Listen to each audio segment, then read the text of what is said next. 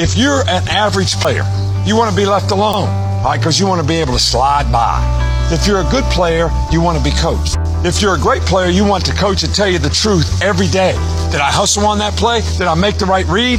Did I play the guy with the right leverage? You want to know every play. Because you know why? They want to be perfect. Everybody here makes a choice to do one of those three things. Welcome to the GOAT Consulting Podcast, a podcast dedicated to people striving to be a GOAT, the greatest of all time, serving it up in a way that you can get it in all stages of life. Hey, I'm Colby Cheebenville, and welcome to another episode of the GOAT Consulting Podcast right here in Pod Studio 1 in Murfreesboro, Tennessee. We got a great show for you today. At the table, as always, is my good friend, the CEO and founder of the GOAT family of brands, Tyler Burnett. Tyler, we're glad you're with us today. Glad to be here.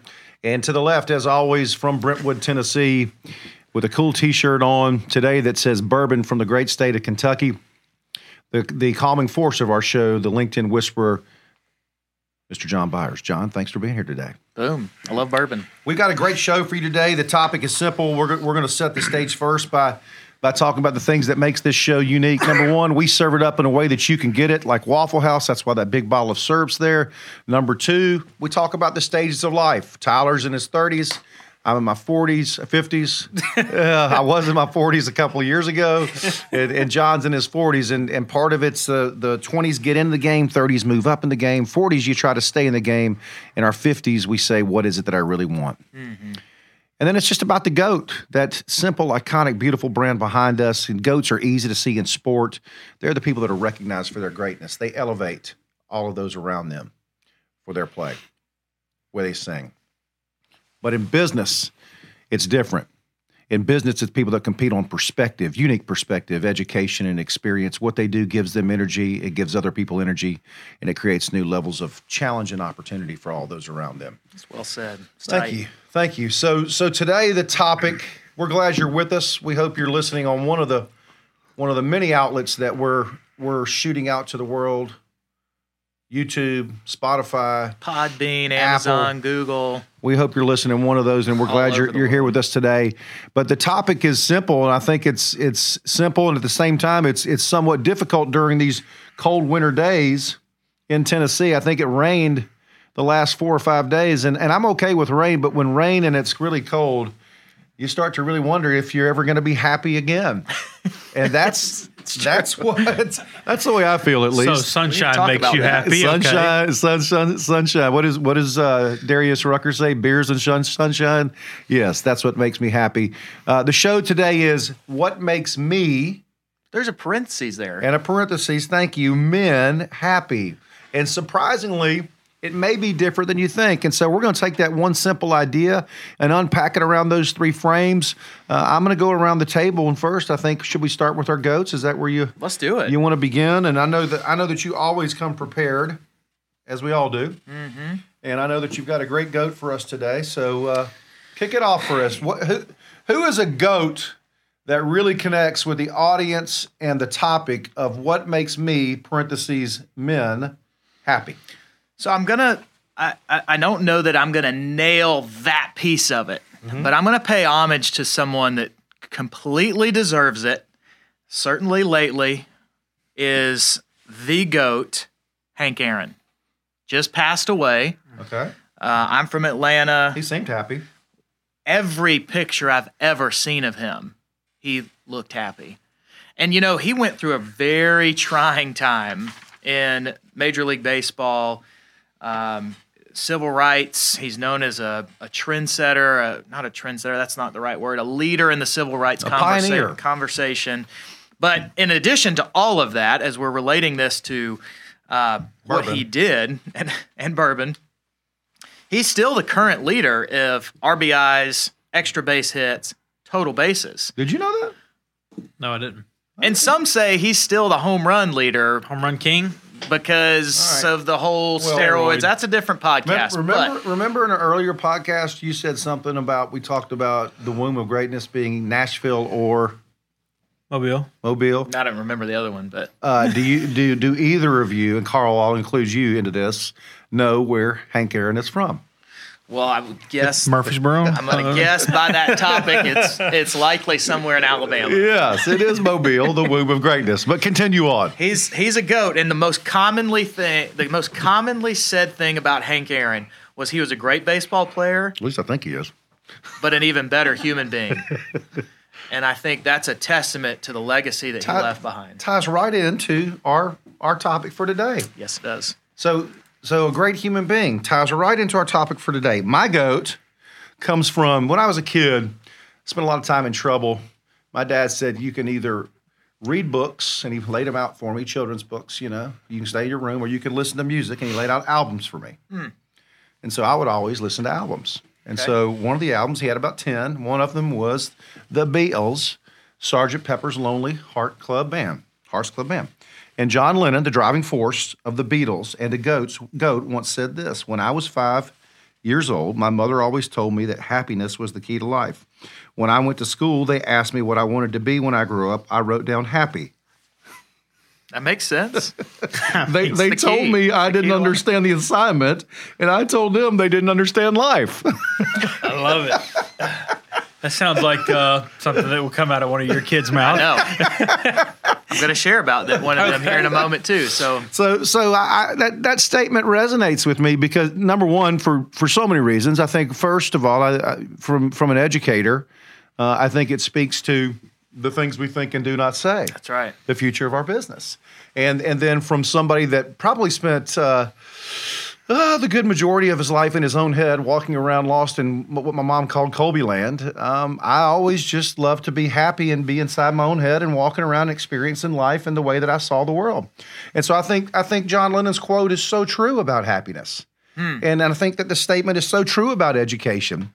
And I think it's so true certainly today with where we sit in this global pandemic and people and relationships and education. So that's my GOAT for today. Why do educators do that, though? Like just 2 days ago, Max comes home and they were studying on gravity at school, and he raises his hand and asks the teacher, hey, if you're in space and is it harder to swallow food because of gravity? And I thought, Max, that's a great question. He's an expert question asker. Yeah. And you know what the teacher said? Pay attention and do your work. Yeah. Which is this? He must have the same teacher as Lennon. Yeah. I know, right? I mean, that's the terrible. The education system was designed for an economy that doesn't exist anymore.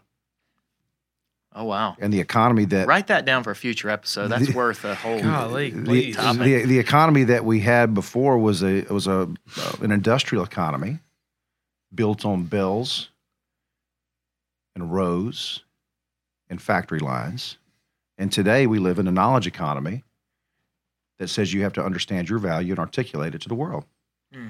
And so what Max was doing is trying to understand his own value and articulate it back to the world. And you're absolutely right to say that the teacher was wrong to say that.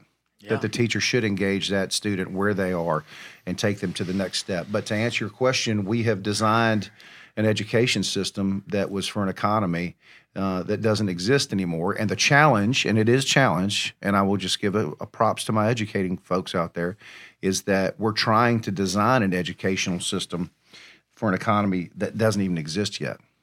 And that's the real challenge that we have. Well, I'm going to go. We'll go ahead with my GOAT, and I don't go with the celebrities and the. I know you guys keep it local. You guys, I like to keep it local. Okay. Yep. His GOATs are local. And something that makes me happy is true friendship.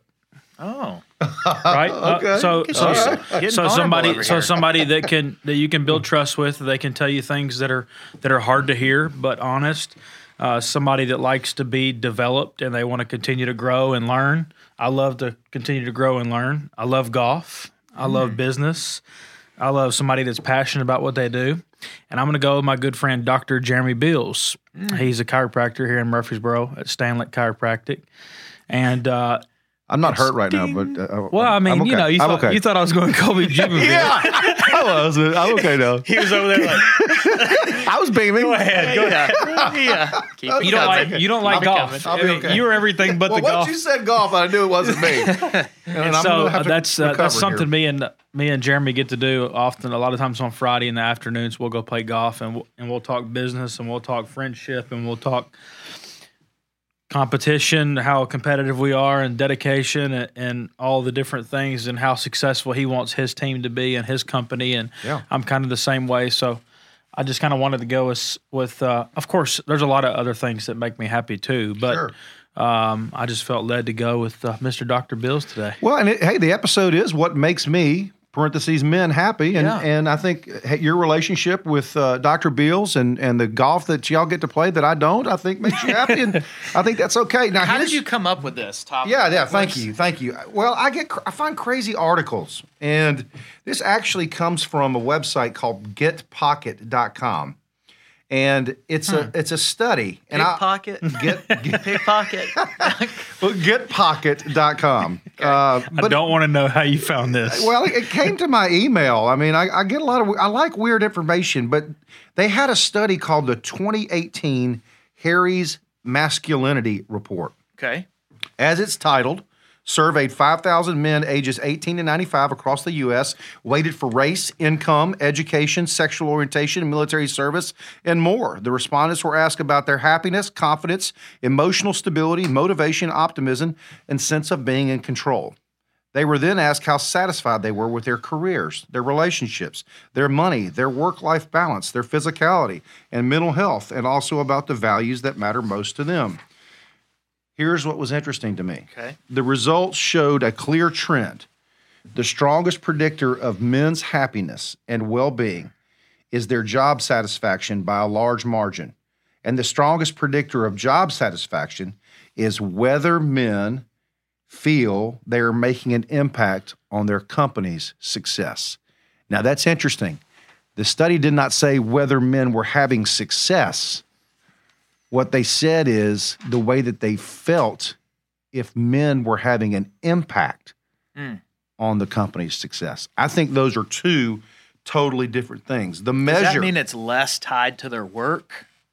No, I think it's more tied to their work, but specifically not the success of the company, but the success that they have, the impact that they create on that success. The measure, the study finds, is influenced by whether men feel they are using their own unique talents at work, whether they are surrounded by a diverse set of perspectives, how easily and often they can chat with coworkers, whether they feel their opinions are valued, and whether they're inspired by the people they work with. So the consensus of 5,000 men was that they're deriving their happiness in large part due to this idea while being at work.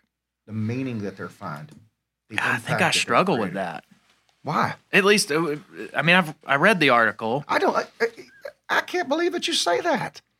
If anybody, you're the greatest example of it.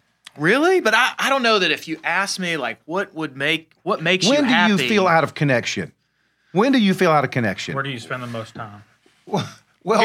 Here's what I wrote down. Okay. I said, I wrote it like this. I can't believe I'm hearing this. I know. Well, this is, this is what this show's about. I wrote down, goats use their work as a catalyst to generate happiness in other areas of life. Maybe that's what those 5,000 men were saying. But for me, if you were going to ask me, like, what makes you happy, I'm not sure my work would have been in the top 5, but maybe it's because I'm not aware. I mean, I think about my life, my relationships, my marriage, my kids. I think about my level of gratitude, because how I would think of it is my happiness is a direct function of my level of gratitude at any given moment. Like, that's what I think about. Have you ever worked anywhere where you're miserable? I have. Yeah, like really miserable. Like, I think so. Because I think that I don't think so. I think that's the difference. I really do. I don't know you all from far back enough, but I think that if you work somewhere where you're so miserable and you know that it's not where you're supposed to be, that when you get to where you do want to be, you look back and go, "Oh my God, that does." My work does impact me so much. I'm laughing because I'm thinking about what you're thinking about. And what you're thinking about is the work that you did for that large car manufacturer in North America, right? And the greatest satisfaction that you found during that time was when they tasked you to figure out how to create a cost savings initiative that would drive complete change within the division and put them on the right side of where they need to be to report to the mothership. Mm-hmm. And you did it, right? Mm-hmm. And I would bet that's probably the happiest that you were during that time. What this article says is that the measure the study finds is influenced by whether men feel they are using their own unique talents at work, whether they are surrounded by a diverse set of perspectives, how easily and often they can communicate with coworkers, and whether they feel their opinions are valued. Well, so nothing mattered right there, though. The last three things. That's why the first thing did, but one of four does not make you happy. So now when I can do those things for my life, I'm happy. Even happier. Yes, I'm by far the most happy. And that's all I'm saying to John's point is that I realize it more about how happy I can be in my life outside of work because I was so not happy at work that I was not happy in life too. Like it carried over, right? So maybe that's what I'm getting at is maybe my sense is while I believe it's true, I hate it all at the same time because I don't want to tie my happiness in life to my work. It's certainly a big part of it. But I feel like when I think about the most important things in my life that drive me, that give me passion, and certainly work is a piece of that, but it's a slice of the overall pie. Well, here's what the study says further. I'm glad you said that. Men who have high job satisfaction are likely to be content in other aspects of their life. I agree. Men at work are more likely to be men at ease with themselves. Everything else, contentment at home and relationships and friends, flows down from being satisfied at work. I had so much dissatisfaction in work that I brought it home, areas. And it impacted so much more. That's what I'm saying. Here's how a 10-year-old put it. Oh, heavens. My son Ross, God bless him. He is fantastic. 10 years old, this was 3 years ago, he brought this home from school, and it said, I am happy. I don't even know what the assignment was. Probably to sit down and do your work. It said, I'm happiest at many places. I'm happy at home. I'm happy with my parents. I'm happy with my friends. I'm just happy all the time. When others are happy, it makes me happy. I'm happy for myself. The world makes me happy. Life makes me happy. That's what makes me happy in life. And granted, he's 10 and doesn't have a full-time job today, but I just wonder if that's the purest form of happiness before we let work mess it up. Feeling or showing pleasure or contentment is the definition. I wanted to look it up to see what the dictionary said. That's good. Well, I think... What do you think about that? I think being 10 today... He's 10? 13 today. 13. This was 3 years ago. Okay. Yeah. 13, I think being 10 today or 13 today is a whole lot more complex and difficult than being 10 or 13 when we were growing up, number one. So much more access or what? I mean... yes. I mean, for sure. So much more access to information that they probably don't understand. They would have been blind to before. Let me throw this out there. This is really fascinating. So Dan Gilbert's a scientist. He is a really popular TED Talk that he did on happiness. And he studied within this 20-minute talk, he talks about one of the many studies that he did. And I thought this was fascinating on two groups of people. One are lottery winners, one are paraplegics. Wow. Interesting. And he studies their level of happiness 1 year after the event in which they won the lottery or they became... Where do these people come up with this? Or they became a paraplegic. I'm going to control and experiment around this. I don't know what I think about this, and I haven't had a lot of time to sit with it, but the results are fascinating, and he doesn't, at least in the TED Talk, talk about the level of happiness, but he says this. Can I just stop for a second and ask you this? I'm just curious. What is the title of this TED Talk? I don't know. Happiness, I'm guessing. Okay. I'm just... 1 year after they either won the lottery or became paraplegic, he says their levels, they are on equal levels of happiness. And in fact, he asked the crowd, what do you think? Who's happier a year later after winning the lottery, becoming paraplegic? We all would say the same thing, likely, right? Yeah. But he says they're on equal levels of happiness. And here's the... Well, does he explain why? Well, he does go into it, and I'm not smart enough to share, but you're going to have to rewind this quote and listen to it. So after I say it, hit the 15-second back button on whatever platform you're listening to it. Listen to it again. But and I've tweaked his quote a little bit, kind of made it my own words, but he says, our longings, which I would say are our ingratitudes, not our desires in like a healthy way, but our longings of what we don't have. Yep. Our ingratitudes and our worries, which I would say is our fears, Yep. erode happiness. Yep.